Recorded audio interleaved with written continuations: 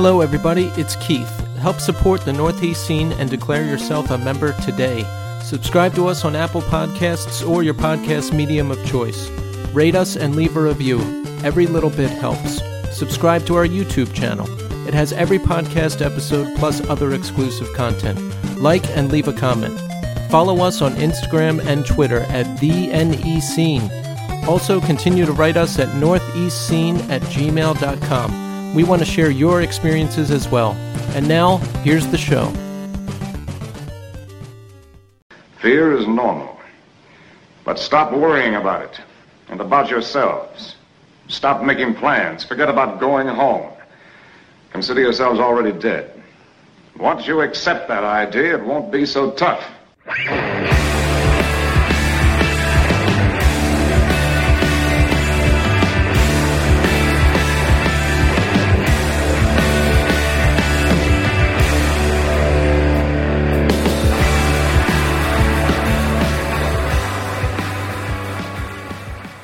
Hello, everybody, and welcome to the Northeast Scene Podcast. This is Keith. And Tommy. How's everybody doing? Tonight on the show, we are going to have our friend, engineer, producer, musician, and all-around wonderful person, Bill Sullivan. So you'll hear some stories from back in the day, and you'll hear how he went from being a nice young man from Bucks County to moving out to California to work with the likes of Kanye West and Kid Cudi. I mean, come on. Yeah. Dude, he's so rad. He's such a nice kid. Like, Bill is such a nice dude. I can't wait to get him on. I know, and I'm really interested in his story. One, because I know him, but I don't know the story. And two, I don't know, like, the whole sound engineering thing on a very basic level is something I want to get into. So I think he'll be able to provide some interesting insight into that whole thing. Yeah, Bill's one of those people that I remember when I first met him. Bill is really smart and very, very articulate. And I remember he and I shared the bond of we're both super into like heavy metal, like not like yes. like death, like more death metal than anything else. Like incantation and suffocation, all the Asians, that kind of stuff. Yeah, I think he's very much more on the metal side of things, which is one of the things I wanted to ask him, because I don't remember seeing him at a ton of shows.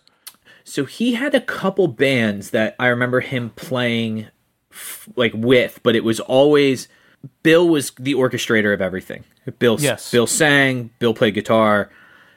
Bill kind of had hired guns around him a lot of times, and then sometimes he would just he was friendly with a lot of the guys from Heinous Anus and stuff like that, so he would bring those guys on to kind of like fill in with stuff, I think. But yeah, Bill was also one of my first real vivid memories of him was like bonding over metal, and he was so excited to show me. He wrote a paper for school about censorship in music, but his examples were things like Cannibal Corpse. There was a weed kind of doom stoner band called Exit 13. I think they were on Relapse for a little bit. But he used there was first of all, it was extremely well written. The other thing was he included clip art, or not clip art, but like pictures of the actual album covers. And I remember being like 15 or 16 being like, wow, this kid's fucking smart. Like, cause he's not only like a metalhead, but like he's able to talk about it well, like he's able to speak about it in a way that his teacher was clearly impressed with it. Because I remember he got a really good grade on it too. My first year of college, I wrote a paper about Cave-In's change of sound from Until Your Heart Stops to Creative Eclipses. How'd that work out? I think I got a good grade. Good. And in a turn of events, the teacher of that class ended up marrying my aunt years later. Really? Yeah. Where I refresh my memory. Where did you go to college? I did 2 semesters at Bucks County Community, and then I did 1 semester at East Stroudsburg, and then I dropped out. That's where Kelly went. Yeah, makes sense. She lives right there. Yeah. All right, so Tommy and our dear audience, you remember that I was talking about preparing for this project management professional exam, right? I recall it dearly. We've spoken about it at length beyond the podcast. Yes. Well, today I took the test and I have the result. Are you ready to hear this? You gotta be fucking kidding me. I took the exam. It was a 4.5-hour exam. Oh my God. That I had to sit for. And I could not get up the whole time. And I had to sit there and slog through this thing. And I have the result. Are you ready? I've been ready. To hear the result of the exam. What exam is it?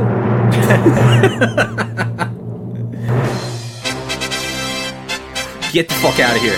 I passed the exam. Yo! Congratulations, dude. I'm so happy for you. God damn. I can't believe it. Well, let me lay out the land for you. Let me cue up some heroic music here. God damn it, Gump, you're a goddamn genius. So, this all started years ago, actually. Back in 2016. And I tried to get CAPM, which is one level below PMP. Same material, it's just a little less work. I failed that exam twice. I just wasn't ready to study. I wasn't ready to prepare for it. I didn't have sufficient time. There was a lot of factors at play. So in 2018, I got Project Plus, which is another project management certification. All right, so this year I started preparing for the big one. Took the class in March, started studying somewhat regularly in the summer, and then really started grinding away in fall. And I took the exam today. It was a 4.5-hour exam. You have to sit there the whole time. You cannot get up. You cannot cover your mouth. I got in trouble for doing that. You cannot write anything down. There's only an awkward whiteboard to use on the exam, and it was fucking brutal. It was like, remember when we talked to Anthony? Like, it was like sitting for that whole interview, including the prelude and the post conversation where we waited for the files to upload, like the whole time. No bathroom break, no nothing. And I was so fucking crazy during this thing. I felt like I was going to fail. I took a practice exam this past Saturday, and I did horribly. And I was like, that's it. I'm not going to pass. And everyone's telling me, no, you're going to be fine. You've been doing the work. You'll be fine. And I was like, no. Like, I don't want to hear these positive affirmations. I'm looking at actual statistics that are telling me I'm not going to pass. So I said to Romy, I'm like, you have mystical powers. Come on, help me pull off a miracle here. And, I pulled a lot of favors, and I asked people to keep me in their thoughts and help out, and I passed. I didn't know if I would. I had no idea how I was doing when I was taking this exam, and then I clicked submit, and I saw that I passed, and I was like, holy shit, I got it. It's done. And putting away... I filled a whole notebook with notes, and putting away that notebook and the textbook and the pamphlets and all that shit today felt so good. And I was like, I'm done. It's done. And I feel high because I have so much free time now. And you're ready to... I have no idea what I'm going to do with all of it. Actually, I do, but... You're ready to go fucking manage some projects, dude. That's what you're ready to do. Well, I'm actually getting out of that field. Fuck you. I don't even...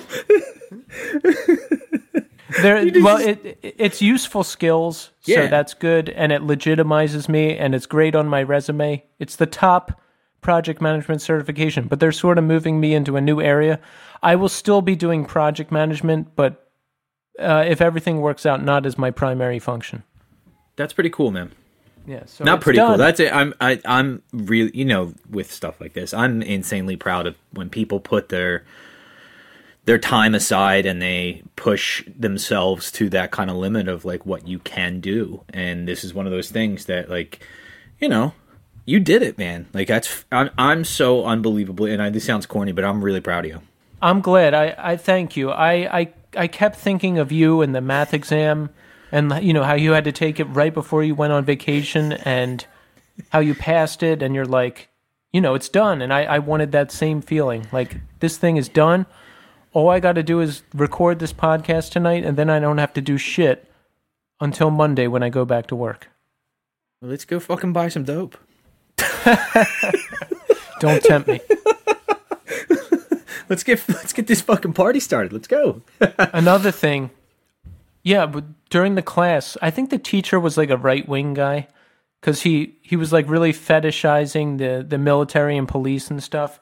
And then at one point he used the term snowflakes during the class, which actually really pissed me off. I wasn't, but I got past it, and, he's like, oh, write a draft in your email and, congratulating me, or write a draft in your email thanking me for the class, and when you pass the exam, send me the email, like something to that effect. So I wrote the draft because I'm like, I want this thing. This is something I've never felt like I was going to be able to do. Let me do this. Let me will this into existence. There you go. But then after like the right wing, kind of stuff, I was like, I'm not writing this guy. Forget it. So I go back into the draft to delete the email. Yeah. And then I remember that this guy has cancer. Like he told us during the class that he has cancer. Is he like terminal? I don't remember. You can have like skin cancer. you can have like a melanoma that just gets removed, and then you can have fucking like non-Hodgkin's lymphoma. I think he may have been on chemo. I'm not sure. Ooh, that's not good. But I looked at the email and I was like, oh shit. Like, all right, so I don't agree with this guy, and he used a term that I'm not crazy about, but fuck, let me write him the email. So So I sent him the email. I mean, I'm fucking happy that I passed this test. I have this certification now. All I have to do is maintain it, and that's pretty easy. And it was eight months of brutal, hard work and stress and driving everybody around me crazy. I will say, or I actually had a question. So, yes. Did that channel or communication channels question come up on it? The one I texted you about? No, but I wrote down that formula after you texted that to me because I was like, fuck, this is one of the formulas I didn't memorize. I get obsessed with stuff like that. When people are like, I'm studying for a test, I have always been super interested in how tests are made, how, especially standardized ones. Like, I think it's fascinating. But as soon as Keith was like, yeah, I'm taking this test, there's a ton of like prep materials. I was like, I need to go and see some of these questions. So I literally just typed it in on YouTube, and they do that thing where they're like, hey, pause. Here's the first question. Pause the video here, and we'll give you, time to answer. And so I took 10 questions. I got a 70. But the questions I got wrong, I got 2 of them wrong, was about channels of communication. And it was like a total mathematics formula. It was n times the quantity of n minus 1 divided by 2. N is the number of people involved in the project. And I texted it to Keith, and he never answered me back. And I was like, oh no, he's pissed. No, you did answer me back at the first thing. You were like, fuck, I don't even know what that formula is. Bro, I haven't been communicating with many people. I haven't done anything, but it's worth it. Now it's done, dude. Fucking A. Yeah, and now I can go back and listen to all the best albums of 2020, and my whole Spotify year wrapped is just lo-fi hip-hop beats, because that's what I listened to when I was studying. That's it. I destroyed that World Has Post-Rock channel when I was studying for my math tests. Yeah. Like, that was just, I would just put that on and just let it play. Yeah. There's so many times where I just put, find a playlist and just be like, let's just do with this. Let's go with this. As long as it wasn't too loud or too noisy, I could just work with it. Well, anyway, it's done, and I already have my next projects lined up. One, a new band. Well, I don't want to reveal too much yet, but hopefully rehearsals will begin next week. Nice. And I'm going to learn a song on piano. What are you going to learn? The first song from the Smashing Pumpkins double album. I don't know. What song is it? I don't know. It's called, like, Melancholy and the Infinite Sadness, I think.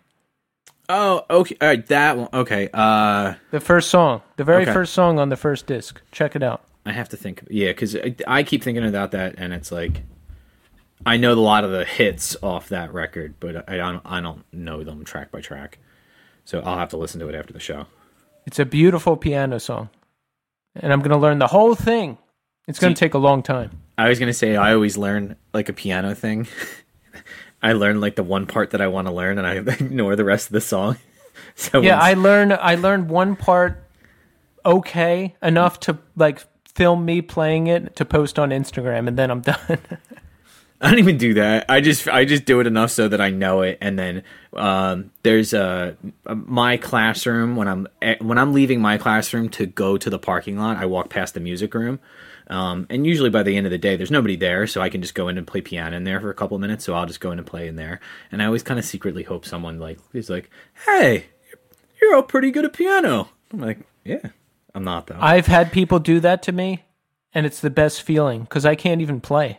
But I want to learn. Yeah, I can't. I can play the piano break, like the first 30 seconds of the piano break from Derek and the Dominoes' Layla, and I only learned it because I wanted to. Like, I saw that scene in Goodfellas, and I was like, "Fuck, that's such a great part." Where like the Frenchie's like getting flipped over in the dumpster or in the back of the garbage truck, and it's like that piano break starts. This is such a good part of the movie, and I was like, I want to learn how to play that, and it's a lot of just like octaves. So I was like, dude, I can totally. I looked at the sheet music for it, and I don't read sheet music, so I was like, fuck, what am I looking at this for? Like, I just need to see somebody playing it, and I went on YouTube and I watched somebody play it, and I do that thing where you do the change the playback speed, and I just watch their fingers and just mimic what they're doing. Yeah. That's the same thing I do. And I just do it enough times so that I remember it. Repetition is key. All right, so we're going to talk to Bill now. Here we go. All right, folks, we're here now with Bill Sullivan. Bill, welcome to the show. Thank you. Long-time listener, first-time caller.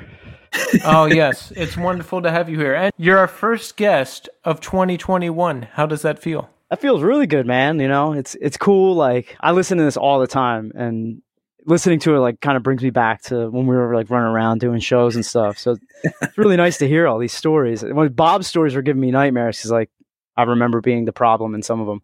Oh my god! Like what? The fest he did, OK Come On Kids Fest, when everyone was in the office drinking the beer. I'm pretty sure that was me and the dudes in Unearth. And yeah, I remember like what was his name, Stan, or not Stan, the guy that ran the place. He came in the door and was really pissed, and Bob was like, everyone out of here. So I was always that guy bringing beer and stuff to shows, getting yelled at. And I apologize for that. I don't do that shit anymore.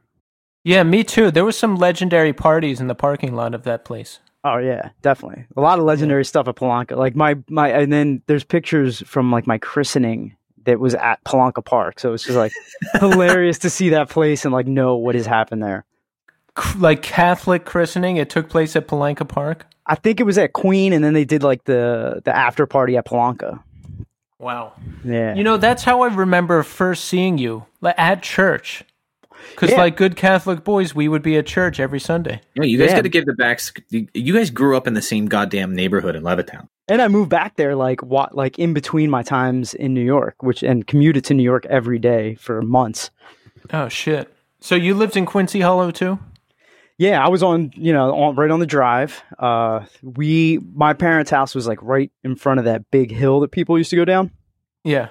Yeah, so that was like, there was always something going on out front. And then I guess I was like in my late 20s. I moved back for like 3 years I forget the road, but as soon as you turn in that first left, and I was like, how did I end up back in the neighborhood I grew up in? Like, what did I do? And I got out of there quick. Then I moved in with Cipriano in Brooklyn. That was really fun.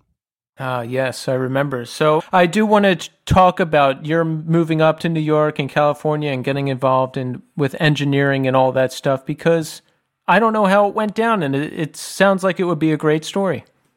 Yeah, it kind of, it started with the scene that we were all in, just doing our own shows, and that kind of gave me the work ethic, that DIY work ethic. I took that up to New York, started running a studio. Like I interned there for less than a year. Which studio? It was a post-production studio called Jecko Music on 45th and 6th. And then when I came in, I kind of like ran it during the day, and then when everyone went home at night, I would record like hip hop records and like metal records in there, and people would come in the next day and be like, yeah, the guys on floor 9 said there was all kinds of racket. I'm like, oh, I don't know what that was. So no clue. So let's talk about our early days in the now legendary Bucks County scene. Bill, I guess I first remember seeing you in Womb of Azor. Was that your first band? Yeah. It's funny, like I was talking to my parents and they brought that stuff up. But yeah, I was like I think 12 to 15, I was in that band. Tell us a little bit about that band. That, I don't even know how it started. It was like, I remember for my birthday, I asked for my parents, like, there was a pawn shop that had this awesome, like, guitar, BC Rich Warlock. I really wanted it. And they were like, hell no. So I think either the day of my like 12th birthday or something, they came home with this like brand new drum machine that was clearly like falling off the back of a truck. And I just started like figuring that thing out. At the same time, James Gannon's brother, his older brother, Jack, was in this black metal band called Deteriorate. Mm-hmm. So I skipped everything. I went straight from like Metallica to like super underground black metal at like age 12. So my parents were probably like freaking out. But this thing had keyboards on it. It had like 3 keyboard tracks and drum machine. Took care of like that. I just started like programming and playing stuff. Got my 2 friends, Eric and Dan, to join. And we just started playing, and I don't think very many people like this. It was like, you know what? The room would have like 50 people in it, and then like by the time we were done, there's like 7 like people just like what the hell was that sound with this kid running around swinging his guitar? You know what? You guys were outliers in the scene. I don't think people could process the drum machine and the fact that you weren't just a run of the mill hardcore band. Like anything that did not fit that typical emotional hardcore sound of the late 90s, I wouldn't listen to. Even like, you know, bands like Womb of Azor, Boz Henna, I wouldn't watch at the time. Like I was stuck on one particular sound. And I think a lot of people were at that time. Yeah, I was the same way about like death metal and like just like brutal music. It was like that and that only. Like everything else is like not my thing. So yeah, very narrow-minded, but you know, we all grow out of that and expand. Exactly. Yeah, Bill was like my friend that I was like, yo, let's geek out about metal. I was actually talking to Keith about this. I remember one of the first times I hung out with you. We were up in your room and we were just listening to records, right? And you were so excited to show me you had written a paper for school about censorship. And you had all these, like all of your references in the paper were about things like, you know, Cannibal Corpse albums being banned. Do you remember that band Exit 13? Oh yeah, they're like that was like one of my first crossover favorites, you know. And I remember like looking at this paper, and your teacher wrote like a really nice thing at the end of it, gave you a really great grade.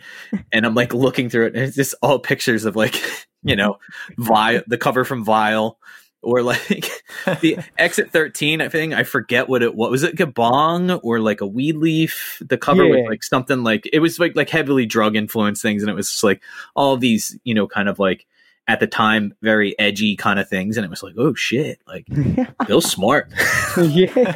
I remember I ran with that Exit 13 shit and wrote a paper on, like, they were all about hemp and like being vegan and stuff. They were like way, way ahead of the curve. Like this is like 89, 90 when they were doing that shit. Wow. And I ended up like writing a paper on like hemp and using a lot of like their references, because they would put like, we read this in this book, like in their liner notes. So I'd go back and like read these books and like write these papers in school. Like, I don't even know. I did really well in school, but I was writing about all this shit. And I'm like, what were these teachers thinking about me? Like, this is insane.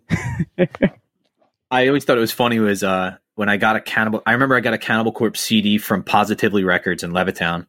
And they had a little thing at the end of the liner notes that was how to contact the people from Normal, the National Organization for the Reformation of Marijuana Laws.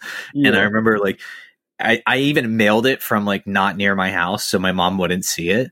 And then when it came in the mail, my mom was like, what the fuck is this? Like, why would you? And my mom threw it out. And I remember I like dug it out of the garbage and I had it up in my room. And it was literally just like, they sent me like, you know, pamphlets and paperwork and stuff like that to be like, hey, join our organization. And it was like, I didn't have any money as a kid anyway, but I was just like, and I didn't even smoke weed. I was just like, I was so into it. I was like, dude, Corpse is into it. I'm fucking into it. Whatever this is. Like, yeah, you know, I have to admit, I'm completely clueless on the real metal side of things that you guys love. Like, I just don't know a lot about it or listen to a lot of it. But there was this guy who lived on my block who just seemed like the coolest dude. He drove this car that had an upside-down cross sticker on the back, and he wore Cannibal Corpse shirts, and he had like long hair and dressed in all black, and I was like, man, this guy is cool. And I would go to Positively Records and look at the Cannibal Corpse artwork and be like, oh my God, this is crazy. Yeah. Yeah, man. And it's funny, like some of their covers are like, you can't even get the original ones anymore. Like the Bleeding cover, it's like so difficult to find an original copy. You know what I had? My mother took it away from me. Bill, you remember the original cover for, God, it was Deicides, not Once Upon the Cross. Was it maybe it was Once Upon the Cross. Once Upon the Cross is Jesus under the sheet with the blood scene. Yeah, oh yeah, man. And you would open it, and the interior was like a bucket with like a portion of the rib cage in it. It looked like there was an autopsy being done on Christ. And my mother lost her shit. Like she was like, why do you have this stuff? And it was literally like, it was right after that whole satanic panic thing of like, your kids are going to start worshiping the devil, and Judas Priest is going, and it's like, dude, first of all, I don't like Judas Priest. They're corny. Like I never got that. Like when people are like, I'm into metal, and I'm like, really? And they're like, Judas Priest is awesome. I'm like, I don't get it. Like I remember hearing like, do you remember Beavis and Butthead used to play Breaking the Law? Like that was like the one thing they did, like a whole episode was like just a bunch of like heavier metal bands on it, and they played the video for Breaking the Law, and I was like, wait a minute, this isn't heavy. Like, when I would always see somebody with like a Judas Priest patch on their back, I'm like, dude, that guy's badass. And then I listened to Judas Priest, and I was like, I don't like this. But in the same episode, they played Carcass, and I was like, fuck, dude, I'm super hype on this. Like, I have to go find everything Carcass now. Yeah, that was the best about Beavis and Butthead. Like, seeing like At the Gates, Carcass, Corpse. Like, there was a bunch of. I think Helmet was on there a couple times. Like, it was pretty rad. Yeah, that's where I discovered a lot of that good music through that show. Yeah, like that 120 minutes. Like I remember, it was awesome staying up super late watching Matt Pinfield and like Ricky Rackman. Like, it's awesome. That's right, dude. God, Headbangers Ball with Ricky. But that's the funny part is like I remember still watching Headbangers Ball and being like, all right, like 50% of this is just terrible. Like I don't like any of this. Like they would play stuff like Jackal with a Y, and you're like, what the fuck is this? This guy's fucking playing a chainsaw. I don't want to listen to this. Like, this is so dumb. It was like one step above Ted Nugent. I was like, I don't get this. Like, this is not what I came here for. And then they would play At the Gates or Carcass or what was the one that I remember I saw it and I was like I think Cathedral was on Cathedral. Yeah. Then I remember they played, you remember that band Candlemass? They played Candlemass, and I was like, oh, this is awful. Like I don't like this at all. And the video was like really bad. It was like them and out in the woods with like a coffin, and there was like all these like candles lit, and I was like, okay, this is clearly something that went way over my head and I don't get it, or it's just not my thing. Like and I used to see people with shirts on like that and be like, really? Yeah. Like, I used to see like one of the Jackass dudes, Ryan Dunn used to wear one all the time. He would have a Candlemass shirt and be like, dude, they stink. Like, I fucking hate that band. That band's terrible. Yeah, there was this thing in like the late 90s, early 2000s when like grind and doom bands got this like super hippie influence and just started like wearing bell bottoms and like doing shit like that. And I just wasn't into any of that. And I even saw like, I think one of the dudes, I think it may be Bam, has like an anathema tattoo across his throat. And I was God. Wow, man, that's some real dedication to that band. Like, cool. Yeah. Not a band I would dedicate anything to, but good I can't lie. Like, I do like, I think two Anathema albums, but they're like older. But man, I don't know if I'd get a tattoo. Damn. Well, I definitely wouldn't. I can tell you that much. I don't think I've ever even heard of Anathema, but all right, I'm redirecting us here. So, Bill, were you more on the strictly metal side of things? Were you at a lot of the shows, like This Day Forward shows and the Life Once Lost shows and all that stuff? Yeah, like just because of like our age, there weren't a lot of other like metalheads. They were like 12 to 15, so we just like me and the dudes that I was hanging out with naturally fell in. Like we grew up, with the same people, Gary and Mike and all them. So I think it was just more we were all into like these extreme things that weren't normal. So we just kind of fell into the hardcore metal scene in Bucks. Cause there was like a straight metal scene, but it was all older dudes and it was really like traditional death metal. Like, so we weren't really like accepted. I remember we played Pirates Den once, when I was in the band Upon Creation, and our singer Johannes was, from Africa. And there was everyone in that place was just looking at us like, we cannot wait for you to leave. Like, you are not welcomed here. And then like, I think like a month later, the place burned down. It was like a super uncomfortable show. We played with Rumpelstiltskin Grinder, if you remember them. Oh yeah. That dude, Eli, right? Yep. Yeah. It was funny. It was funny, like looking back at those shows, like just like all the awkward shows we played, just because like, I was kind of going over this. I don't have the best memory, but I was like, man, we played like a lot of awkward like high school shows where we definitely like people were just like, what is this band? What are they doing? It was so confusing. So yeah, but I guess around 15, I abandoned that drum machine and we started using real players. Do you find that a lot of people in bands just have bad attitudes a lot of the time? Like I would play gigs with people that I knew, that I've known for years, and then we would get to the show and they would act like they didn't know me or act like too cool. And I'm like, really? Like we brought more people here than you. Yeah, I mean, I don't think I was the best band member. I was probably one of those people just because looking back, like I was in so many bands for such like weird short increments of time hopping around. Like I just feel like some of my dedication may not have been there, but it was like really cool to be in those bands. And I wish I would have put a little more forward. So I may have been that guy that had a little bit of an attitude. Yeah. I mean, I still have an attitude just about other stuff, I guess. So another one of your bands, I actually saw you perform when you were in this band, Heinous Anus. Now, we've gotten quite a few requests for that demo through this site. Well, so I was never really in Heinous Anus. I used to like sing. There was like, because they had the two singer thing going. Yeah. I saw one of those and you were like crawling, you were like climbing on the ceiling somehow, like upside down and doing headbanging and stuff. Yeah. I used to like, just like I was a fan of Dillinger and all stuff like that. So watching those dudes do really dangerous things like got me excited. So I would do stuff like that. But Heinous was like, they were all like my good friends in high school, but they were also like the friendly competition because like they practiced at the one guitarist Adrian's house and we practiced, I think like 2 or 3 doors down at my friend Jeff's house who played drums and that's the house you were at, Tommy. Yeah. So Jeff Stieber, who was in Hole, the doom metal band. I was trying to think of his name. I was like, you know what? Bill's going to come on. Bill, no. But like, yeah, what was always nice about Heinous Anus? They were first of all, the best musicians in the area that were like technically proficient. Yeah. And they were hammered the entire time, which is why they were my competition. There was a point in time where like, so one of the times that I was kind of just blown away by watching someone play music was Adrian just fucking shredding. And here's the crazy part. He had like kind of like curlier long hair.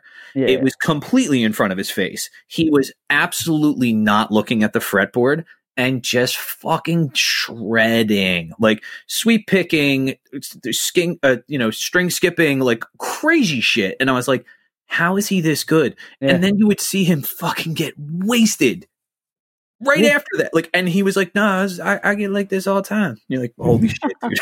Like, holy cow. Like, he was just constantly out of his mind, but just an amazing musician. Man. Like everyone in that band, it was like, that's what I always like looked at them like, we got to be better than those dudes. And like so much pressure. So like years later when like John, the one singer, and Tom, the drummer, when we got together and started doing Architects for Broken Design, I was psyched. I was like, yes, I got my dream band finally. Like, so what happened with that band? Well, everything I was involved, Upon Creation and Architects of a Broken Design are like projects now because I'm out here. And even when I was in New York, it was like we'd send files back and forth to each other and just put stuff together.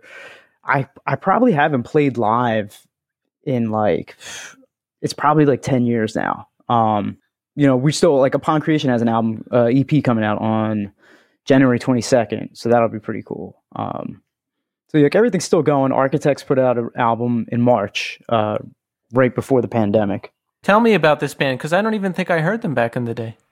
Well, I think it started probably like around 03, 05-ish. And it was like a bunch of different lineups. We're still doing stuff now. We put out a album in, I think, March. It's called Total Collapse. I released it on my label. I have like a indie digital label called Wreckin Joint Recordings. But yeah, it was awesome. Like, so for a while it was Tom, me playing guitar, my friend Noah, who I work with a lot today. He was the DJ / keyboard player.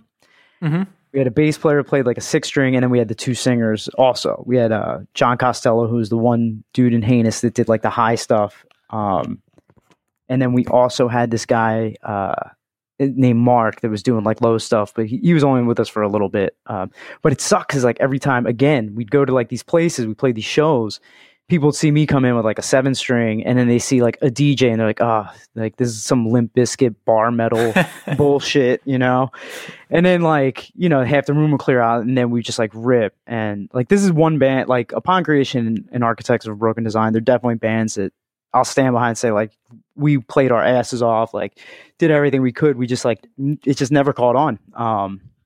But we still do stuff, and it's fun because considering like I'm busy doing all these like recordings out here, it's nice to get back to metal and like let some sort of like cathartic aggression thing happen.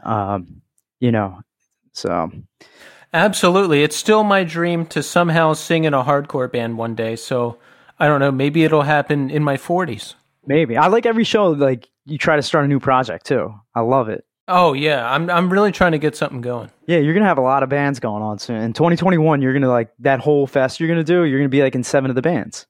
I mean, I hope so. That's my dream. Yeah, man. And by the way, I'm psyched about the potential Audience of One This Day Forward world tour. That's gonna be awesome. Yo, we have to make the Bucks County Fest happen potentially at Palanca Park. Yes, we got to take those chandeliers down. Foolproof the place. Make sure nothing happens. Like, I thought you meant like take the chandelier down. Oh yeah, take it down so no one can rip it down. Nobody puts their fucking sweatshirt around it and swings from the goddamn thing. Dude, so many times. Like I used to work at Today's Man, and I would get all the hangers. And so many times, like I got those hangers specifically for the chandeliers at Palanca because I knew I'd be going to a show that weekend. Some like numbskull is going to jump up and rip it down, and then like one of us is going to have to climb up and secure this thing so we don't like lose the deposit or whatever. Tell us, Bill, how did you get involved in? Now, is audio engineering and recording, producing, and all that that's your primary gig, right? Yeah, that's it, man. Like it kind of all started when I moved to Philly. I always knew I wanted to be in music, so I was playing in bands, and as I was getting at, like nothing really popped off. So when I got to Temple, I tried out to be a music major. I played violin in high school. I was classically trained. So I was like, all right, let's try that. That'll be cool. Mm-hmm. I was awful. And every kid in this audition just like blew me away. I was just like, all right, this is not for me. So I took a semester of doing like liberal arts, and through that I found their communications department. And then I was like, oh, all right, like this is cool. And that's kind of how I got into recording, was like that department at Temple, showed me like I was interested in audio. I just didn't know anything. Like the first time I recorded was at Skylight. And I thought it was like magic. I was like, how did the numbers get on the cables? And how, when you push that button, how does this happen? Like, what's going on? And then like at Temple, I was like, all right, cool. Like, like I can do this. Like, this is awesome. Maybe this is why I was never like a good bandmate, because I wasn't supposed to be in that band for that amount of time. Maybe it's just like, I do my thing and then they move on. Yeah. So through that program, that's where like I met my best friend Noah, and we met like around 19. And to this day, we still work together. He was Kanye West's chief engineer for like 8-9 years. After that, he went over to Columbia as a head A&R, but he would always bring me along on stuff. So like I was saying, when I moved to New York, I had that studio on 45th and 6th. He started working with Kanye, and he just needed an extra hand. Since it was my studio, I could just like leave whenever I want, record people. And it kind of just snowballed, man. Yeah, Temple really opened that up for me, like between me and then learning from Noah, and then my friend Paul, who goes under the name Starkey. He teaches at CCB now, or CCP, Community College of Philly. And we just kind of like figured it all out ourselves. And then like after a semester, they made us the TAs. So I'm not sure how much kids learned off us, but I was like, all right, I guess like we know something if they're putting us in charge. And Bill, you finished a master's, right? I did not. Noah went for his master's. I stayed for my bachelor's, and then like I stuck around Philly for like a year, maybe 2 years before moving to New York. Because I worked out of Studio 4, where everyone goes, and it was at a weird time where when I was there, we had the 2 floors. We were upstairs and downstairs, so we'd record upstairs. It was a huge room. It was awesome, and then that kind of got taken out from under the owner's legs. And moved downstairs, and after that, like I wasn't getting a lot of work, so I worked at the Troc for a little bit, doing sound upstairs, and being a bar back. And it was just like, this isn't what I wanted, so I just rolled the dice. I think on a Monday, I decided I was moving to New York, and like that Wednesday, I was like in New York. What year was that? I would have probably been like 22, 23. It was like I was probably 23 because it was like 2 years after college. So it had to be like 2003, 2004, something like that. Yeah, because like I interned, I was commuting from Philly to New York for a year as an intern, and like after that year, that's when I started like taking over stuff. And then production started coming along, where I started writing a lot of music for like Disney shows, like the Power Rangers. We launched Disney XD with the show called Aaron Stone. So it was weird. Like I did like children's music during the day and then like brutal metal at night. How do you get that gig writing songs for Disney shows? How does that come about? Man, like everything that I've done, I feel like has just kind of landed in my lap as I like stumble along life. It was like a friend of mine, my friend Lisa from high school, like applied to be the secretary, and she didn't get hired, but she was like this. I had applied, I think, to 200 in some places out of college just to do anything audio related, and no one got back to me. So I sent them my resume. They called me up. I went up there for an interview, and like they like brought me on that day. So as I was interning, the Power Rangers thing came about. Like I think someone forgot to do their cues, or like was late handing in their cues, and we had to deliver. And I was like, I could just like do something real quick to like cover our asses. And they're like, oh, you do that? I was like, wow, you really read my resume. Cool. I'm glad that worked out. So I did the like one episode, and they're like, oh yeah, you really can do this. All right, you're on the team now. And then I think I did 3 seasons of that before it went back to Saban. It's almost like fate. I mean, right place, right time. You speak up, and you get it done. Yeah, exactly, man. And that's the same thing like with like the good music stuff and Kanye and all. It was just like I was just there, and they were like, can you do this? And whether I could or not, I would just be like, yeah, and I'd figure it out. I think that's a big part of it, and that's kind of my approach too. Like with this podcast, I didn't know how to do anything. I didn't know anything about recording, multi-track edits. I didn't know any of it, and I just learned it and figured it out, and I'm like, all right, we got to get it up by this date, so I'm going to get it done. Those initial recordings for Power Rangers, what do? Do you play like all the instrumentation? Yeah. You just do everything. So like the way we would do it, we'd have like a team of like 5 different kinds of writers, and you'd get assigned different characters. So like I got most of the villains because I played all the heavier music, and then everyone did their thing. You'd write the theme, and then I'd like kind of log it, and I'd have that theme. I'd have all the separate parts, and then towards like the middle of the season, you would be able to take the different themes and stuff and just kind of like remix them, so you wouldn't have to constantly be writing. Yeah, and it was just like, that's how it is. Like everyone had to do everything on their own. I would hire singers on certain things because I would do like the source music, like the fake stuff they would listen to on the radio. Yeah. And it was basically like parodies of songs that were all, like popular at the time that they couldn't afford. But yeah, that was it. Like this guy Dan Avidan that I met in Philly, like he ended up moving to New York. He was a great singer, and I could call him up in a moment and just be like, "Can you come over?" He would come over and bang out like 2-3 songs, and that was that. And honestly, like that was a great thing living in New York in my early 20s. Like I was getting paid really well. So I was able to like live comfortably, have a little studio, but like also do all this crazy metal shit, and like fund it. 'Cause like there really was no money in it. Yeah. That's the dream. Early 20s, New York City, working a good paying gig. I mean, that's it. That's everything. Yeah, it was awesome. Like, you know, and it came with like certain things I had to leave. Like, but part of the reason I left New York is like, you know, everything's available at all times, like anywhere. So, you know, it's like whatever you wanted to get in at any point, you could do it. And that was like a little too tempting. So, you know, now I'm out here chilling. Did you have struggles? Now I have some well-documented struggles on this podcast. I got in way too deep and I had to stop doing everything forever. Well, you know, that's good. Like I haven't towards the end of New York, I was trying to stop drinking, and I stopped. I'd stop, and then like a couple months go by. But now I think February 1st will be 2 years, so that'll be cool. Good for you. Nice. Yeah, congrats. Yeah, I'm coming up on 4 years of nothing but tobacco in May. Awesome, dude. I mean, that's like you guys were saying on the Anthony one. It's like, you know, just take it day by day. You know, there's definitely some days. It's like, man, I'd love to have a drink, but it's like, all right, I'm operating at a pretty high level, so that drink probably is not going to help me. Exactly. I'm getting so much shit done. If I have, well, you know, I quit smoking too because even that got out of control. But, you know, if I have a drink, it's going to lead to me spending $150 a day on other things, and I don't really want to do that anymore. I can't afford it.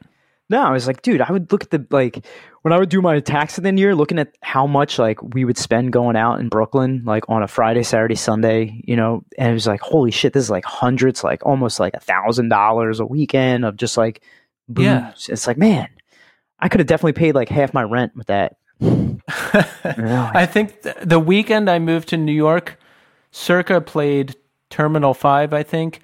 And I didn't have any concept of how expensive shit was up here. So we met these two girls, and I was buying everyone drinks, trying to be a big shot. I think I spent like $300 or $400 in a night. Yeah, it was that hurt.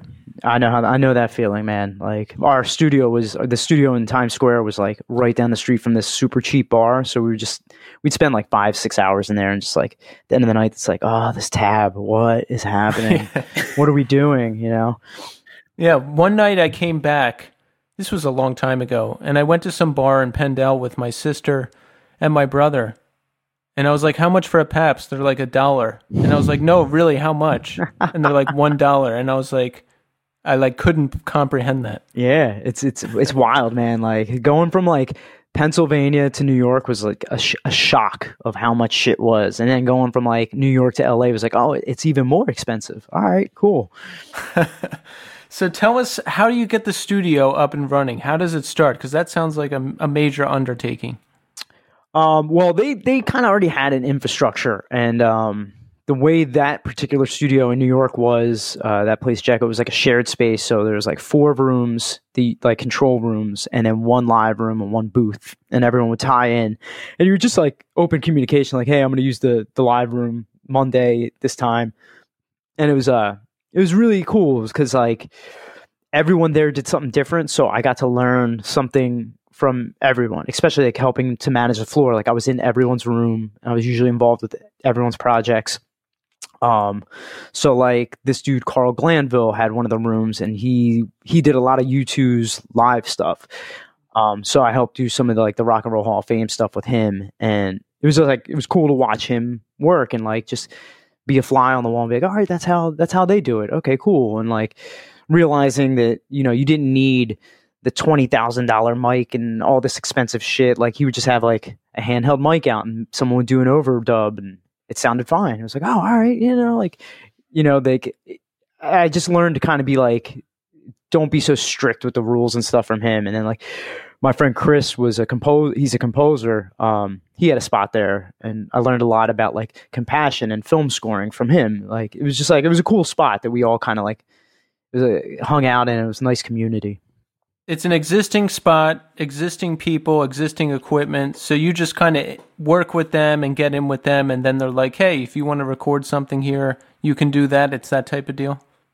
Yeah, that's kind of how it was. Eventually, like I ended up getting one of my own rooms, and I was doing a lot of work out of there. So, like, you know, they would sometimes like book me to like record string quartets or something. And that's what I mean. Like, we all kind of were involved in things like with each other. Like, besides the creative stuff, like I was also in charge of like, you know, making sure the paper was ordered for the copier and like everyone handed in their rent and all that. So that was the weird thing of trying to separate that like creativity and then the like managerial responsibilities, because like people wanted to see you one way or the other. So it would sometimes cause like a little friction. Like, you know, I'd be in a session and someone's like, "Hey, you know, like we got to clean the bathroom." Like, all right, I'll get some. I'm recording something.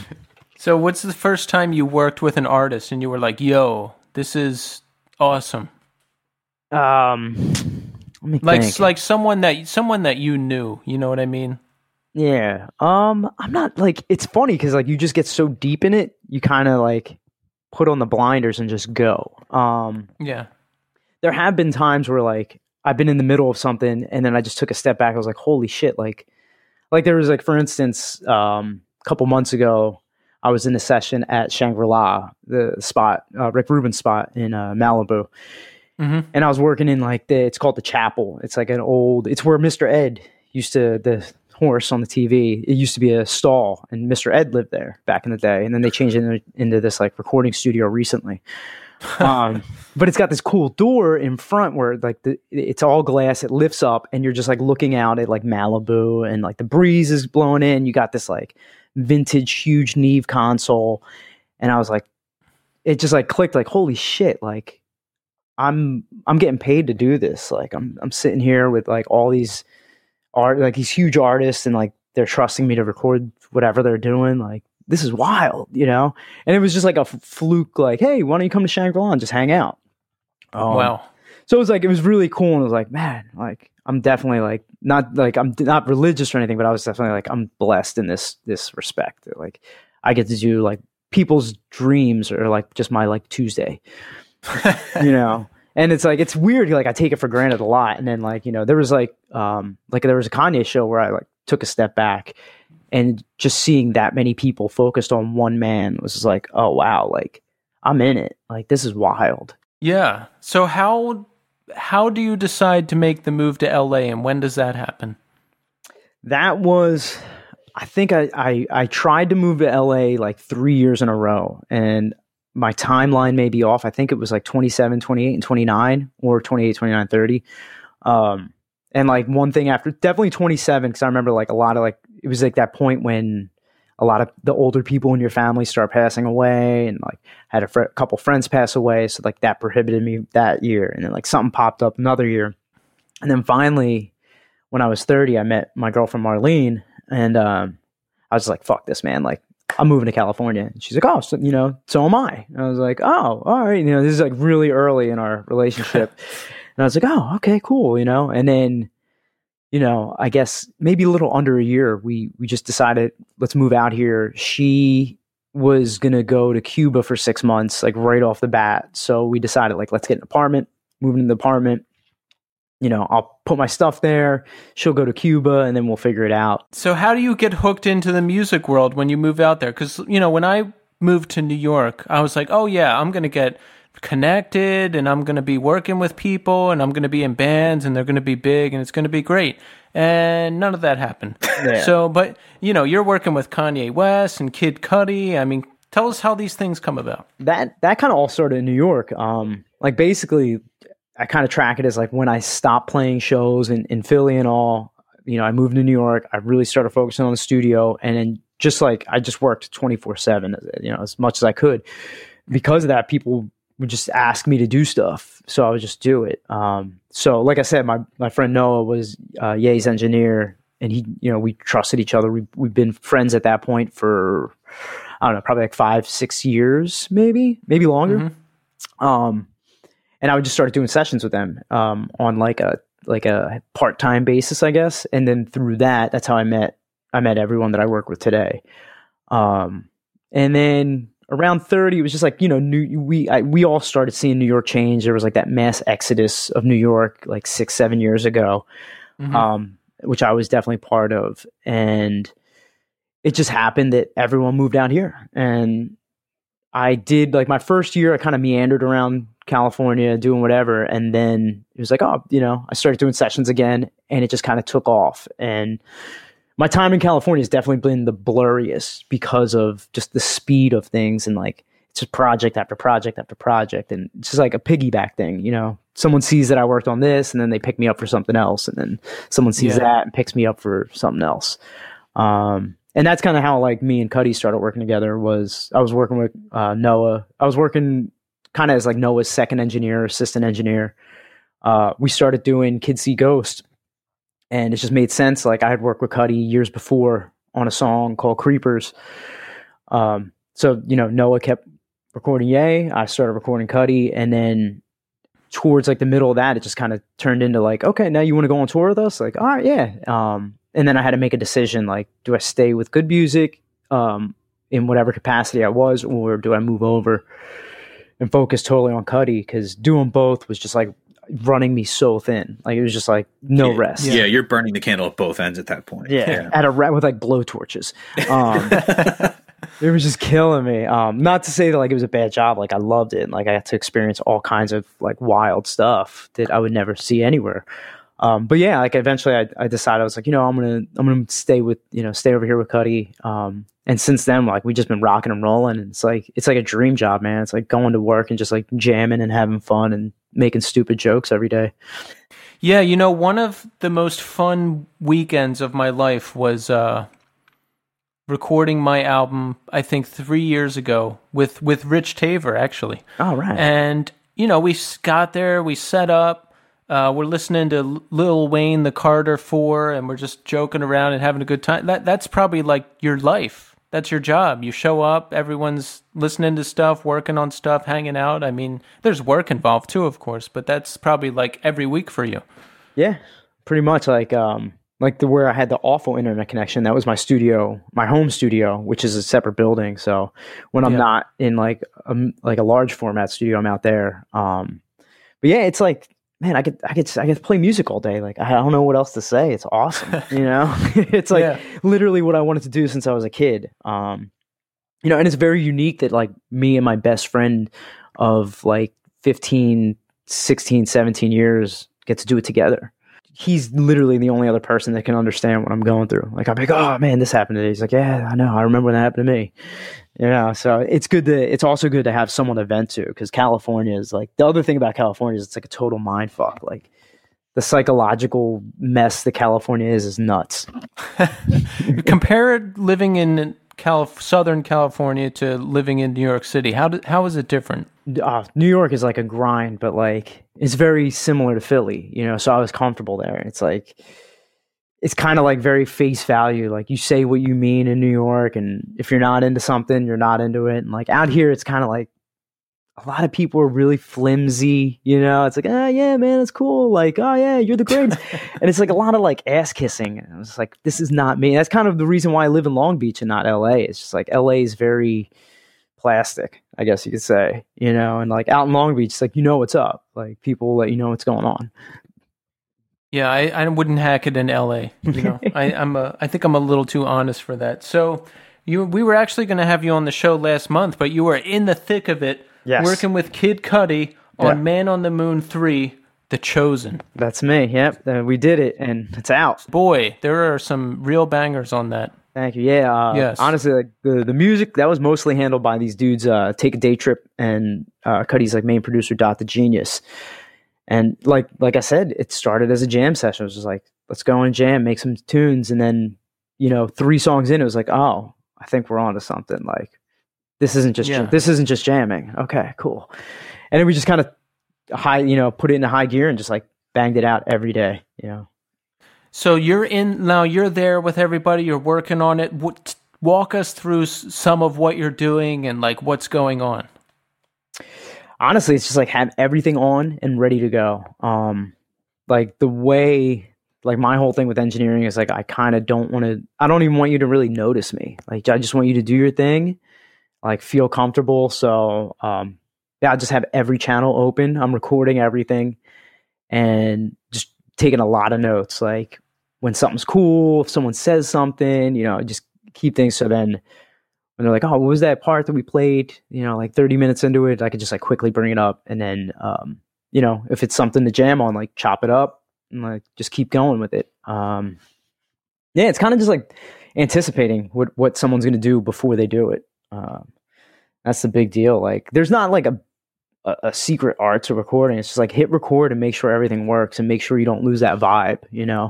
It's like with the way things are, like things will sound good. Like I've recorded on like in studios that are, $3,000, $4,000 a day. And then I've recorded in bedrooms. And at the end of the day, it's like, where did the good song come from? It doesn't matter as long as it's a good song. That's awesome. I like that. Yeah. So are you like giving direction too? Like if someone's flat or fucking up, do you like stop and say, no, do it again?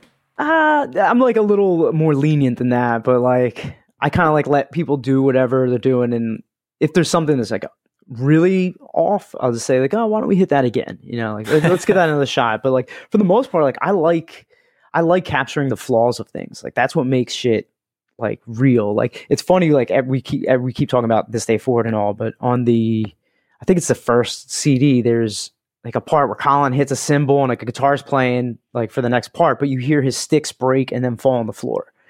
And for some reason, that's just like one of these things that always stuck out to me. Like, whoa, that was like in the moment that really happened. Someone didn't edit that out, but that just like made it cool. Or like, like I just like hearing the flaws and things to know like that's a real performance. That's what's going to touch me, not like a perfectly tuned vocal. Exactly. I like to hear like real moments, behind the scenes stuff. That's why like in the beginning of our podcast, sometimes I'll drop in like the bloopers or the ridiculous conversations we have with, with people. There was one where like the audio dropped out during Jim Ward from Sparta and At the Drive-In, and it was only Keith's audio. So it was just Jim and I talking about skateboarding for a second. And then it's just me being like, oh no. Oh no. Keith is very particular about this, and all the text he sent me was, my computer just crashed, I'll be back as soon as possible. And I was like, okay. Yeah, I get crazy. I think I'd make a great engineer because I'm fucking nuts and I'm like really particular too. Yeah, being neurotic and like compulsive is a big part of it, Like I literally like write timestamps down. Like you can ask me at what hour we did something like 2 years ago, and like there's a 90% chance I can look it up and tell you. Jesus. I love that. Yeah. It's like, it took a long time to get this system going, but there's like a whole number system. It's like, that's something the dude, Carl Glanville taught me. It's just like his whole labeling system. Like it just helps not disturb the creative flow. If you got like one nerd in the room taking care of stuff. See, I love that. I'm into all that shit now. Organization, classification. I've got all that down. Yeah. I could develop my own numbering system. That sounds fun to me. Yeah. I mean, you got Audacity, just like do it. Yeah. Well, that's my project for 2021 is to buy a Mac and some type of recording program and get going on to be able to do basic home recording. Yeah. I mean, it's great, man. Like, I love it. Oh, yes. That's going to happen. And then all three of us are going to start the next great American metal band. Yeah, man. Like we'll take Tommy back to Sam Ash. Like that was something that was something we were talking about when he was down. That like my mom drove us to Sam Ash when we were teenagers so that he could buy a 6-string bass to be like. How long were you even in that band for? Like, oh my god, a month, maybe. Yeah, not long at all. Like, dude is super dedicated, buys a 6-string bass, like joins a band with me, and then it's just like, I don't think this is quite my thing. I couldn't. Did I buy the bass off you? I forget. Because I remember buying the same bass at some point because I was like, I need a 6-string bass now. The funny story was, though, is remember I brought a bunch of stuff in. I traded it in, and I had cash. But I had enough cash to basically just buy the bass. And we were about to walk out, and your mom was like, where's the case? And I was like, oh, I'm not getting one. I don't have enough money.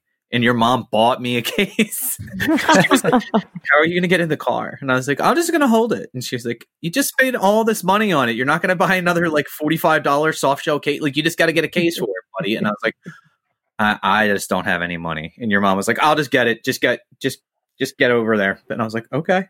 Yeah, she's awesome, man. Like, it's so funny. Like, they were like horrified by the music I'd play, but then like would always like help out. Like, oh, you need a drum machine? Cool. Here's a drum machine. That music is awful, but here's the drum machine.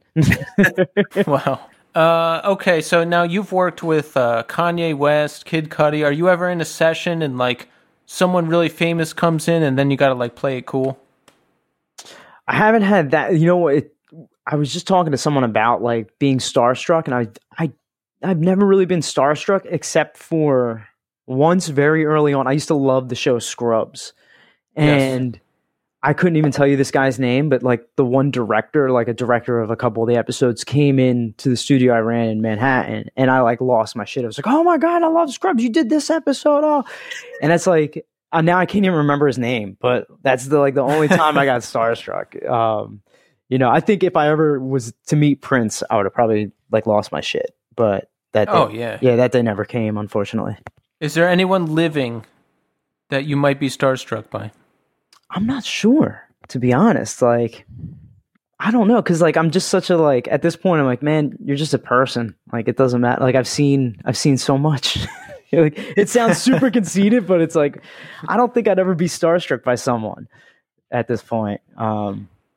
Like, definitely two people I was like, one person I was super excited about was I had a session with Busta Rhymes once, and he probably does not remember this at all.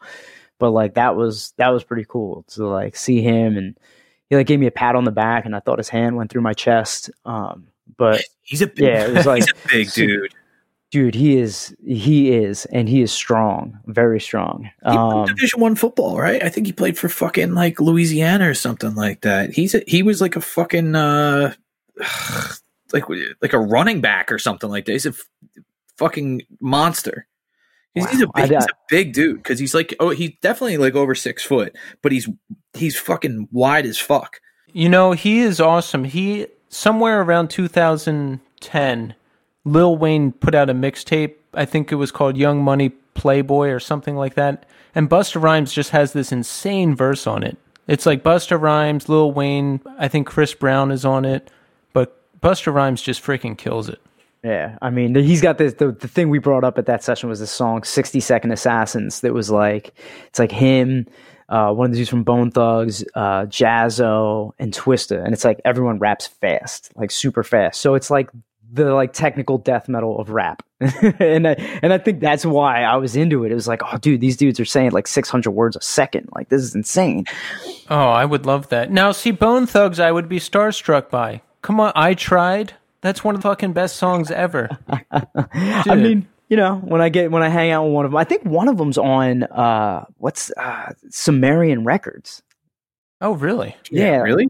I think like I'll have to look that up, but I remember seeing like one of the Bone Thugs was on Sumerian. I was like, whoa, all right. It's kind of like Smashing Pumpkins being on, I think, what are they on, Rise or something? Oh, really? Yeah, like they signed to one of these like one of these like metal indie labels. I was very surprised.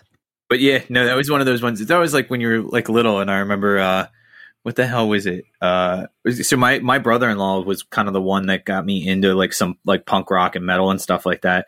And I remember him giving me Slayer, and I looked at the back, and it was like, this is on Def Jam. I was like, what? It's not like the fucking same label as like Beastie Boys. Like, what's happening right here? Like, yeah, man. I mean, that's my dream. I was like, you know, I think that's why I was always into like bands like Candiria and Cypher. It was like that marriage of like rock and hip hop, you know? Bill, you and I have definitely connected on Candiria. I love them. They are just awesome. Top 5, like insane. Like so much of my guitar playing was just like pulled from John, and like those dudes are on a whole other level.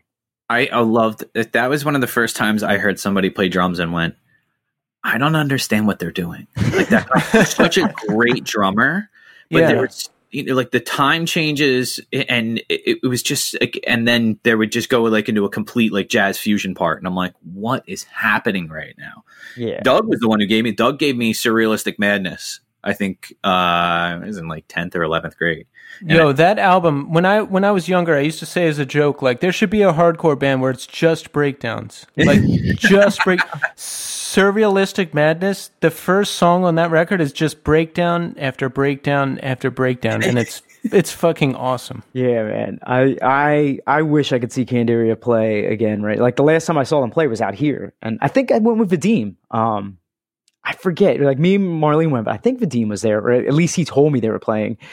And I was just like so psyched. Like I'm more psyched to like see them, you know, like that's when I geek out. Like, oh my God, like you guys were, I wish I was playing like Hellfest and everything like you were, you know? Yeah. Like I geek out over bands we liked when we were younger. Like we talked to Nathan Ellis, who was in Kolask and is in Casket Lottery. I mean, Jim Ward from Sparta, like people like that. I'm like, you know, there's a whole, I always dedicate at least 2 minutes to like telling them how much I love them in the show. Yeah. I mean, I was like, I met Mike, the bass player from Candiria, through Vadim. Like Vadim played something. Yeah, me too. Yeah. Like Vadim, I did something with him. He played it for Hornbrook. And I guess Hornbrook told Mike, and somehow me and Mike got connected. And I was just like, I remember I was in Connecticut recording a record. I was like, whoa, like the bass player Candiria just sent me a message like, oh my God, you know, like, and that's when I get geeked out. I was just like, and then, you know, we kept in touch like through the years, like sparsely, but it's still cool to like, know I can like hit that dude up. Yeah. Mike is very nice. I like him. And I saw Candiria, I guess it was like 2018. And you know, I saw these like really threatening guys standing up front, and I was like, oh man, shit's gonna go down. They're like looking around, right? And then as soon as Candiria starts, like all 5 of them pull out cell phones and start filming. And I was like, oh, that's fucking awesome.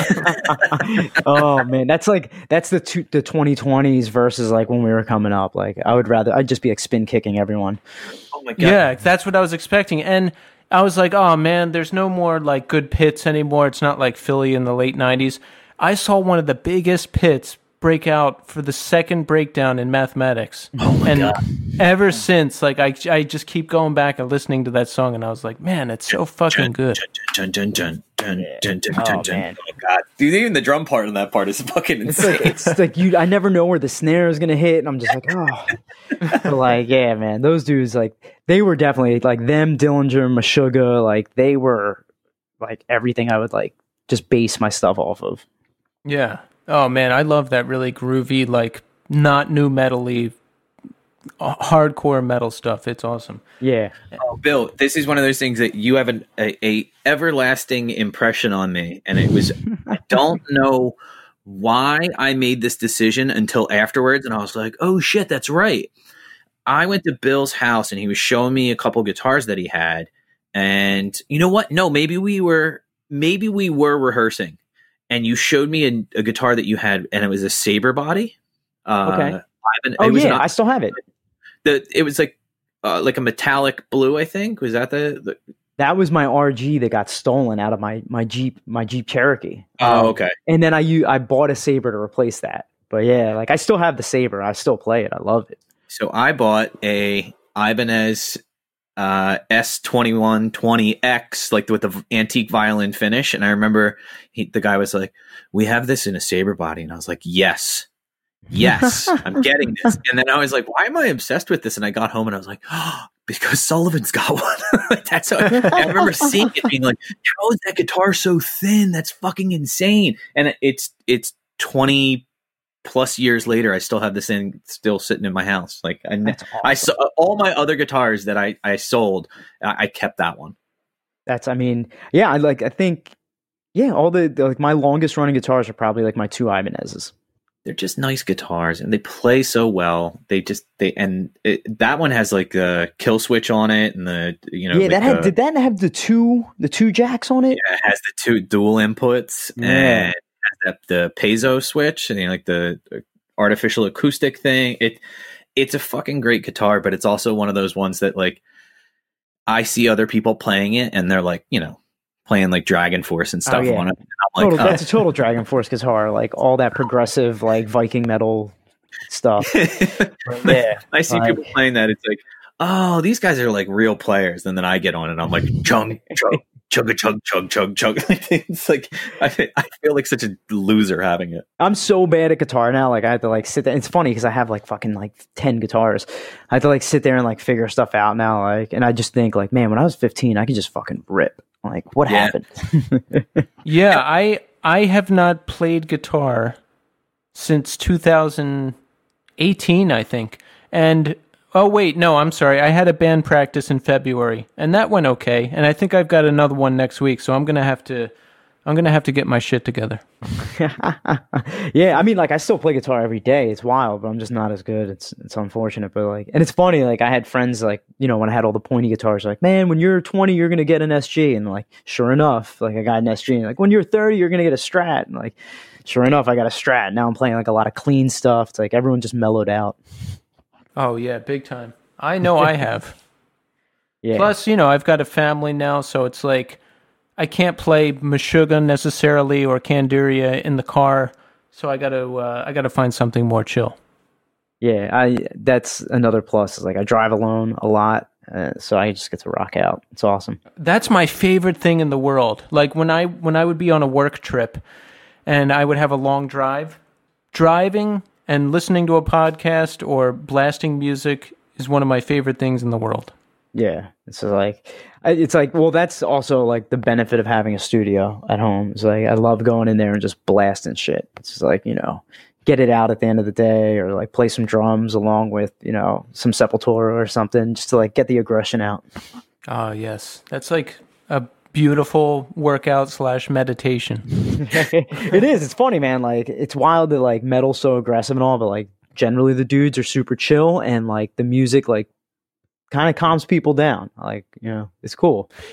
Yeah, like I'll walk down the street and I'll be blasting All Else Failed or something, and I'll feel the electricity running through my body and imagine hurtling myself into somebody, and I'm like, I feel rejuvenated. Yeah, it's beautiful. Man. I love and it's so funny. Like not a lot of people know All Else Failed out here, and like every time I play them, they're like, these dudes sound like crazy, like they're just running around. I was like, yeah, that's pretty much what they do. Like they are. They're like flipping off shit and punching people, and I was like, it's pretty cool. And I think the one dude's a cop now. He lives in Southern California somewhere, I think. Oh, Luke does live out here. Yeah. Oh, wow, man. That's awesome. Whenever somebody talks to me at like work and they are like, what are like shows like? Because, I've posted things from like, this is hardcore and stuff. And I'm like, that's, it's a little bit more tame than what it used to be. And they're like, what did it used to be? And I'm like, I always open with, I show them the clip from All Else Failed playing Palanca Park, and Luke gets up on top of the PA and he starts reciting lines from Rambo, and he goes, it might be over, Johnny. Just might be over. The flip. Yeah. And he does a backflip into the crowd. Chris Penny's playing, like the drummer couldn't make it, and Chris filled in from Dillinger. Like it was fucking insane. People are like, how did people not get hurt? I'm like, oh, people got hurt. A lot of people got hurt. Oh my God. Like the bathroom, like would literally you would walk into the bathroom, like to go to the bathroom, and like there would be 3 or 4 people in the mirror washing blood off their face, like broken noses, somebody got their cheek split, like, that kind of shit, like was every day. Like that was every show. And they were like, why? I was like, I don't know. It's just how it happened, man. Like I remember like Luke would always like grab, when I was in Heidnik, we'd play with All Else Failed sometimes, and like Luke would like wrestle with John Williams, like the singer from Heidnik, and like they'd be like beating each other up. It was like in the middle of a show. It's like, oh, okay. No, they're friends. It's cool. Like You were in Heidnik? I was briefly in, this is like where the band whore thing, when I was in Philly. Like I was in Heidnik like maybe a year. It was like right after Nothing came out and right before the songs, the Brotherly Love thing came out.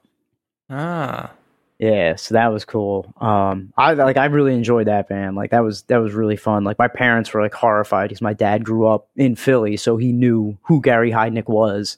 Oh yeah. And they were just like, and then I think Max came to my parents' house, and my mom was just like, this this dude has way too many tattoos. I don't like this at all. Da da da. But I think she came around to him. Like he was such a rad dude. And we lost him a couple years ago, right?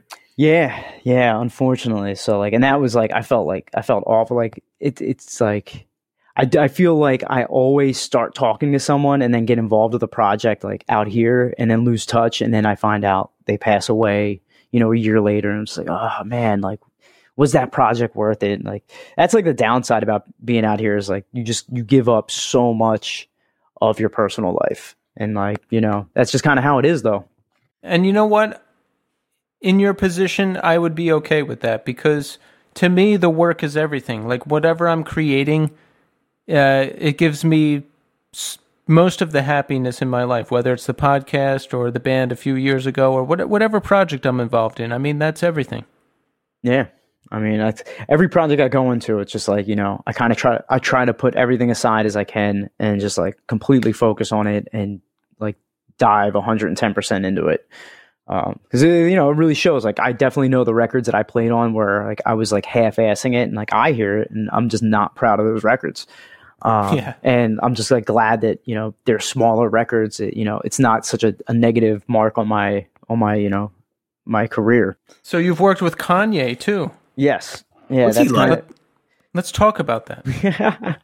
Honestly, dude, like I was in a much different position than like most of the world sees him, and like Noah was much closer with him and part of his everyday. But I mean, like I learned a ton. Like I learned, like the one thing you can't deny is like the dude was like the best at what he does. And just like watching him just chop stuff and the memory on him, he'll like remember shit from like what was that beat from that email like months ago, and he'll like be within like half a BPM of the tempo, and it's like, how did you remember that? Like there's an old clip of him showing, I think it's a painting that he actually did. He has that synesthesia thing where when he thinks about music, he actually sees color and like wavelengths. Like he thinks about music in a very different way. And I remember the first time I heard Through the Wire, and I was like, what the fuck is this? Like, it's such a great sample. But it's him, like, like the whole story behind it is he got into that car crash, right? And his jaw was wired shut, and that's why he's literally like doing the entire track with his spin through the wire. Yeah, his jaw is fucking wired shut. And it's like, it's just such a great song and so personal. And I was like, damn, dude, this guy is unbelievable. And then I had a roommate in college who he got College Dropout.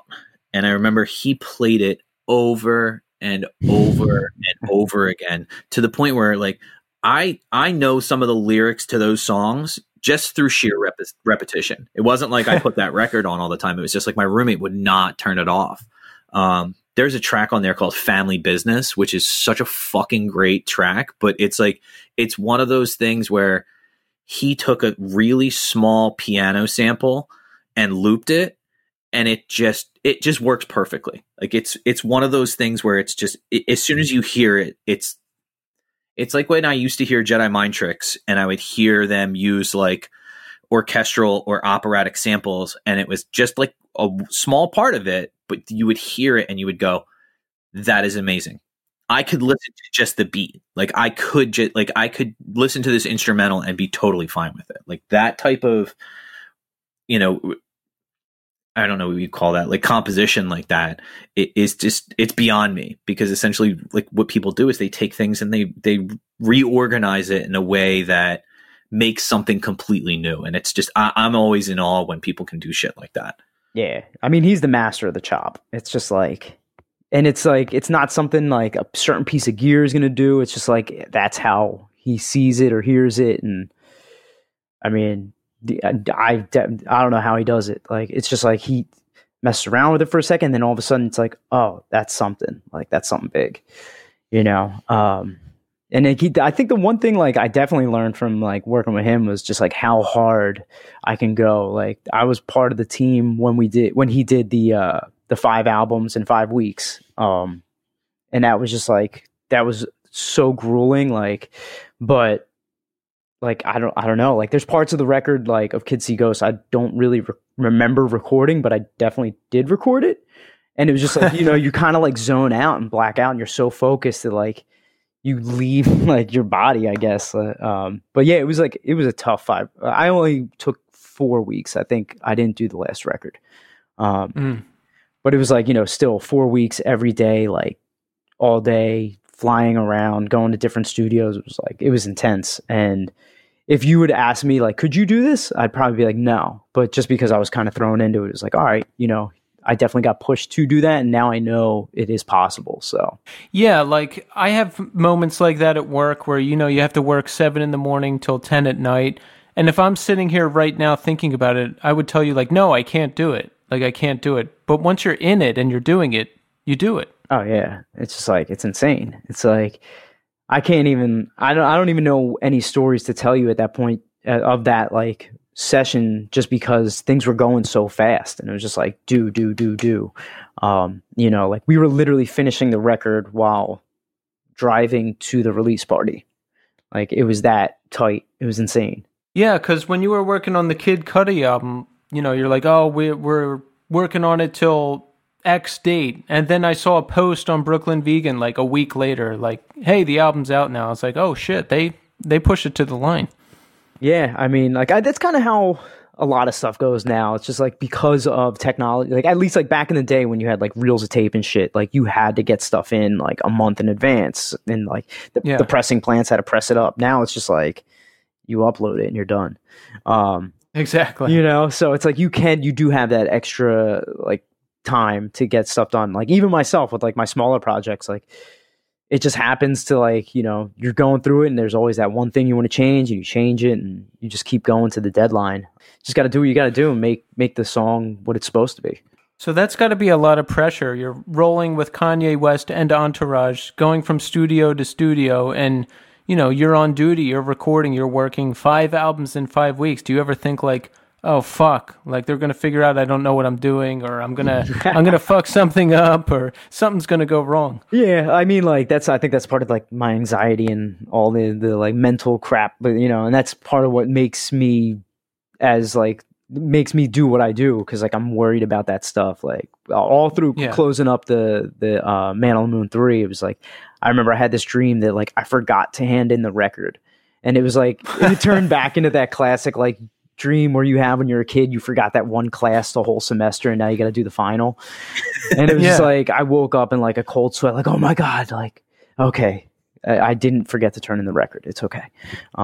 Isn't that so funny that our brain does that? That happened to me. I took this really hard certification exam today, and Sunday night, I had a dream that I was late. I didn't log in to take the exam on time. My desk was caked in this stuff that I didn't clean off, and it's just like that.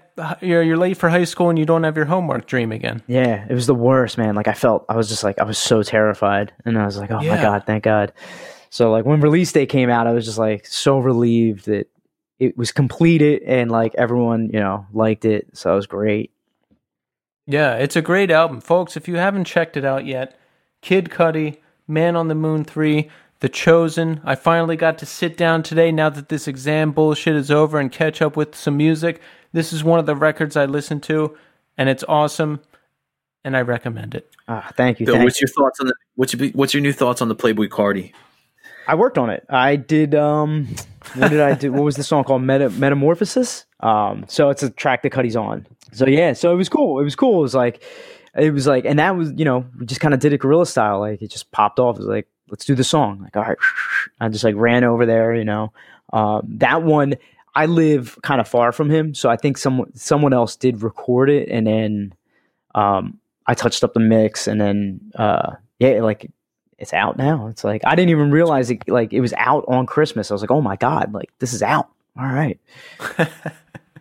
You know? Is there like this is right where my mind goes. Is there like an underground LA life you could get involved with, like, you know, cars driving into secret clubs and drugs and after hours type stuff? Dude, I wish. I've looked for it, you know, like I always, like everywhere I go, I look for like like some semblance of like the scene that we came up in, like, oh, it's got to be in New York, and like I never found it in New York. It was like, and out here it's like I found one place down the street. Actually, my girlfriend found it down the street from where we live, that I don't even know what this building is. It looks like an abandoned parking lot and like a boarded up building, but like she was going down the street and she called me up. She said, you should come down here. I came down. It's like this metal flea market with like metal bands playing inside. I was like, where did this come from? Like, I'm like on the border of Long Beach and Compton. I did not think this like existed here. That sounds awesome. Yeah, it was like super old vintage, like metal, like actual metal tees that weren't like $300 at like some LA thrift store. It was like, so dude, rad. I follow a couple people on Instagram and they sell like vintage t-shirts, and I'm like, oh, that's really cool, because like there was a couple times where I was looking for like older things. Like I wanted what before these even came out, but like the Disembodied what do you call that? Repressed some of their old t-shirts and sweatshirts and stuff. I was looking for one of the original ones, and I was like, dude, I want this one. It had the old Alien logo from if God Only Knew the Rest Were Dead. And I found a bunch of these things on Instagram, and I started being like, oh, this is great.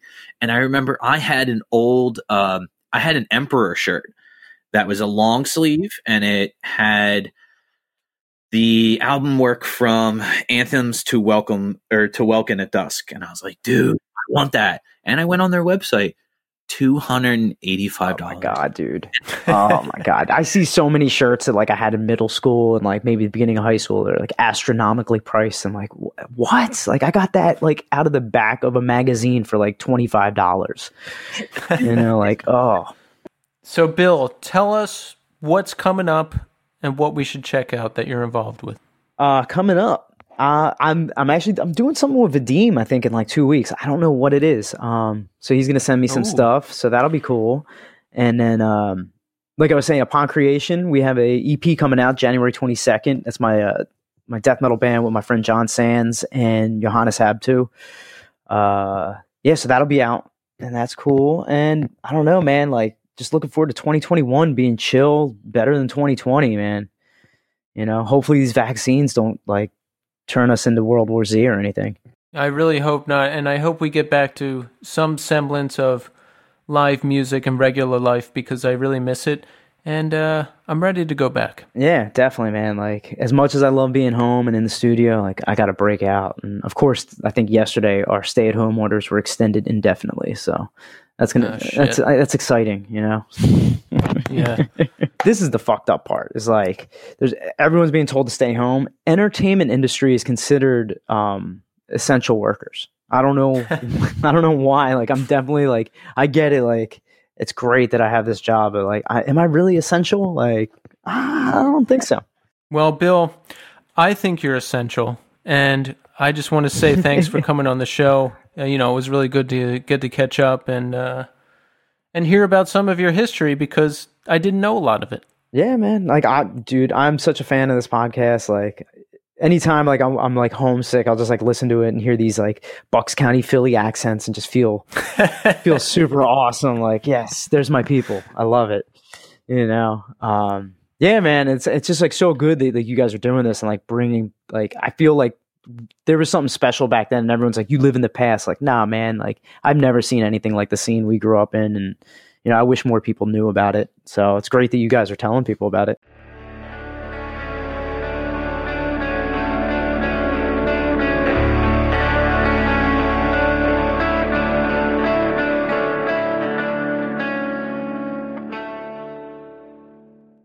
There you have it, folks.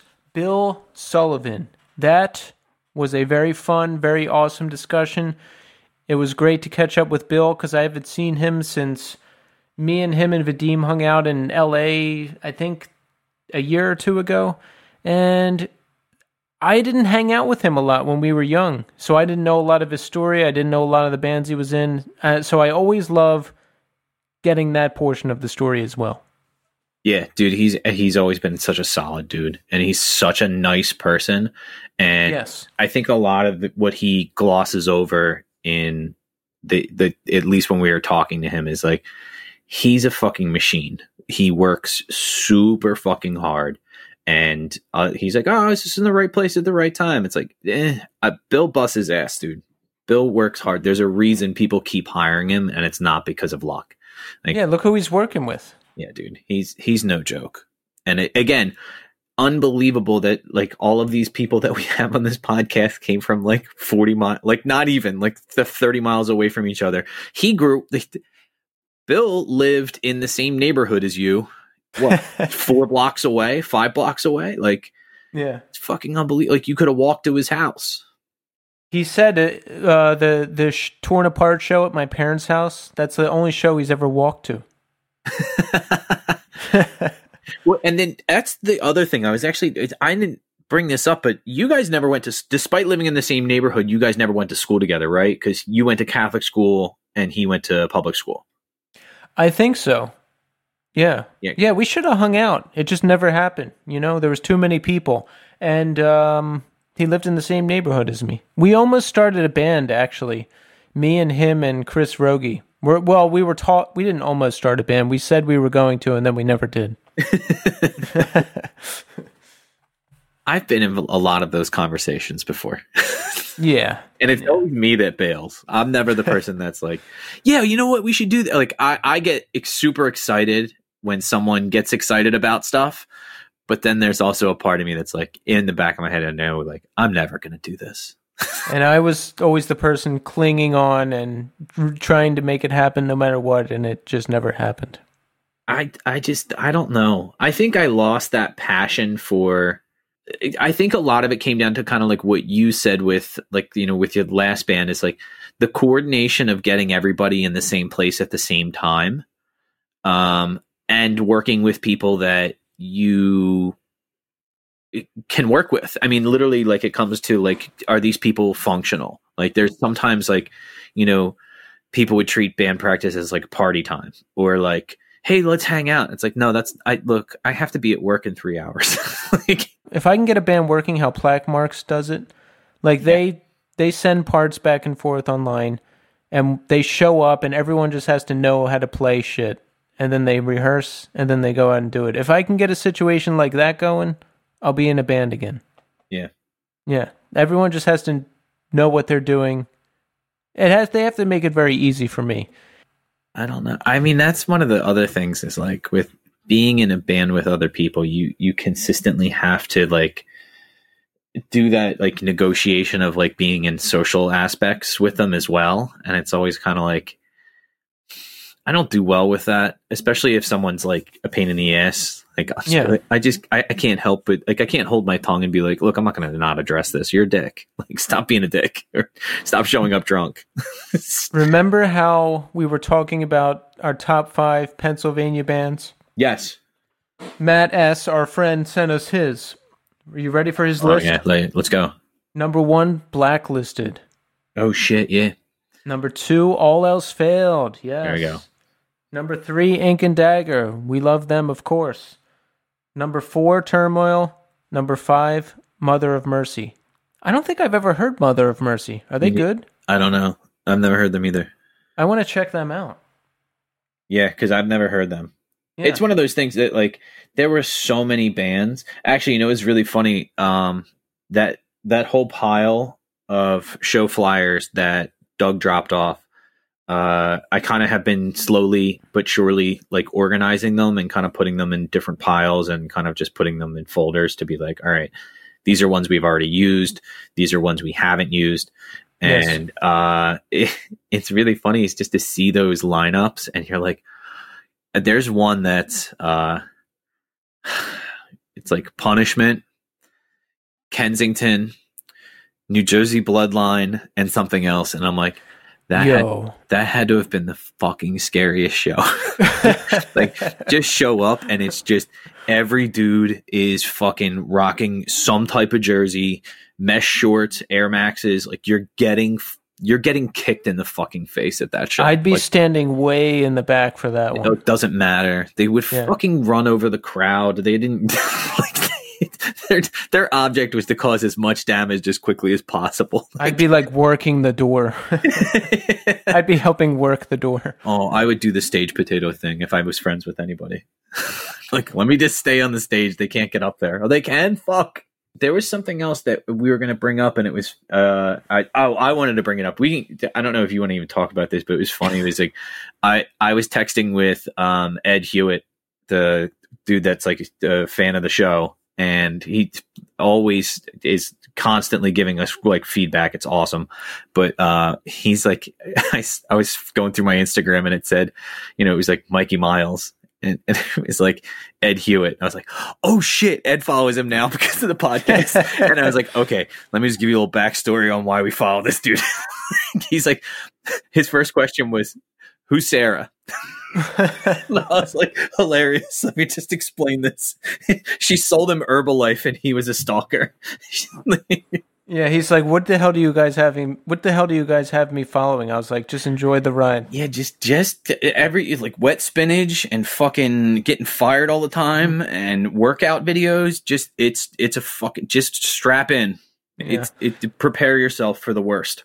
Well, I just want to make this short because I'm fucking beat, dude. I'm like still reeling from that exam and I'm exhausted and I'm fucking tired of doing things. So we need more Apple Podcast reviews. Yes. If you like the show and you listen to us, subscribe to us and throw us a review on Apple Podcasts, and we'll read it on the air. You know, good, bad, doesn't matter. Send it to us. Yeah, dude. Here's the best thing is like, even if you're like, you know, telling us like, you know, I'm thinking like last week's thing, like, hey, we really like that impression that Keith did of that Tool song. That was funny. Yeah. Like, more of that. Okay, cool. We'll prep it. Like if you like it, we'll do more of it. All right, that's it. Thanks everybody for listening, and until next time.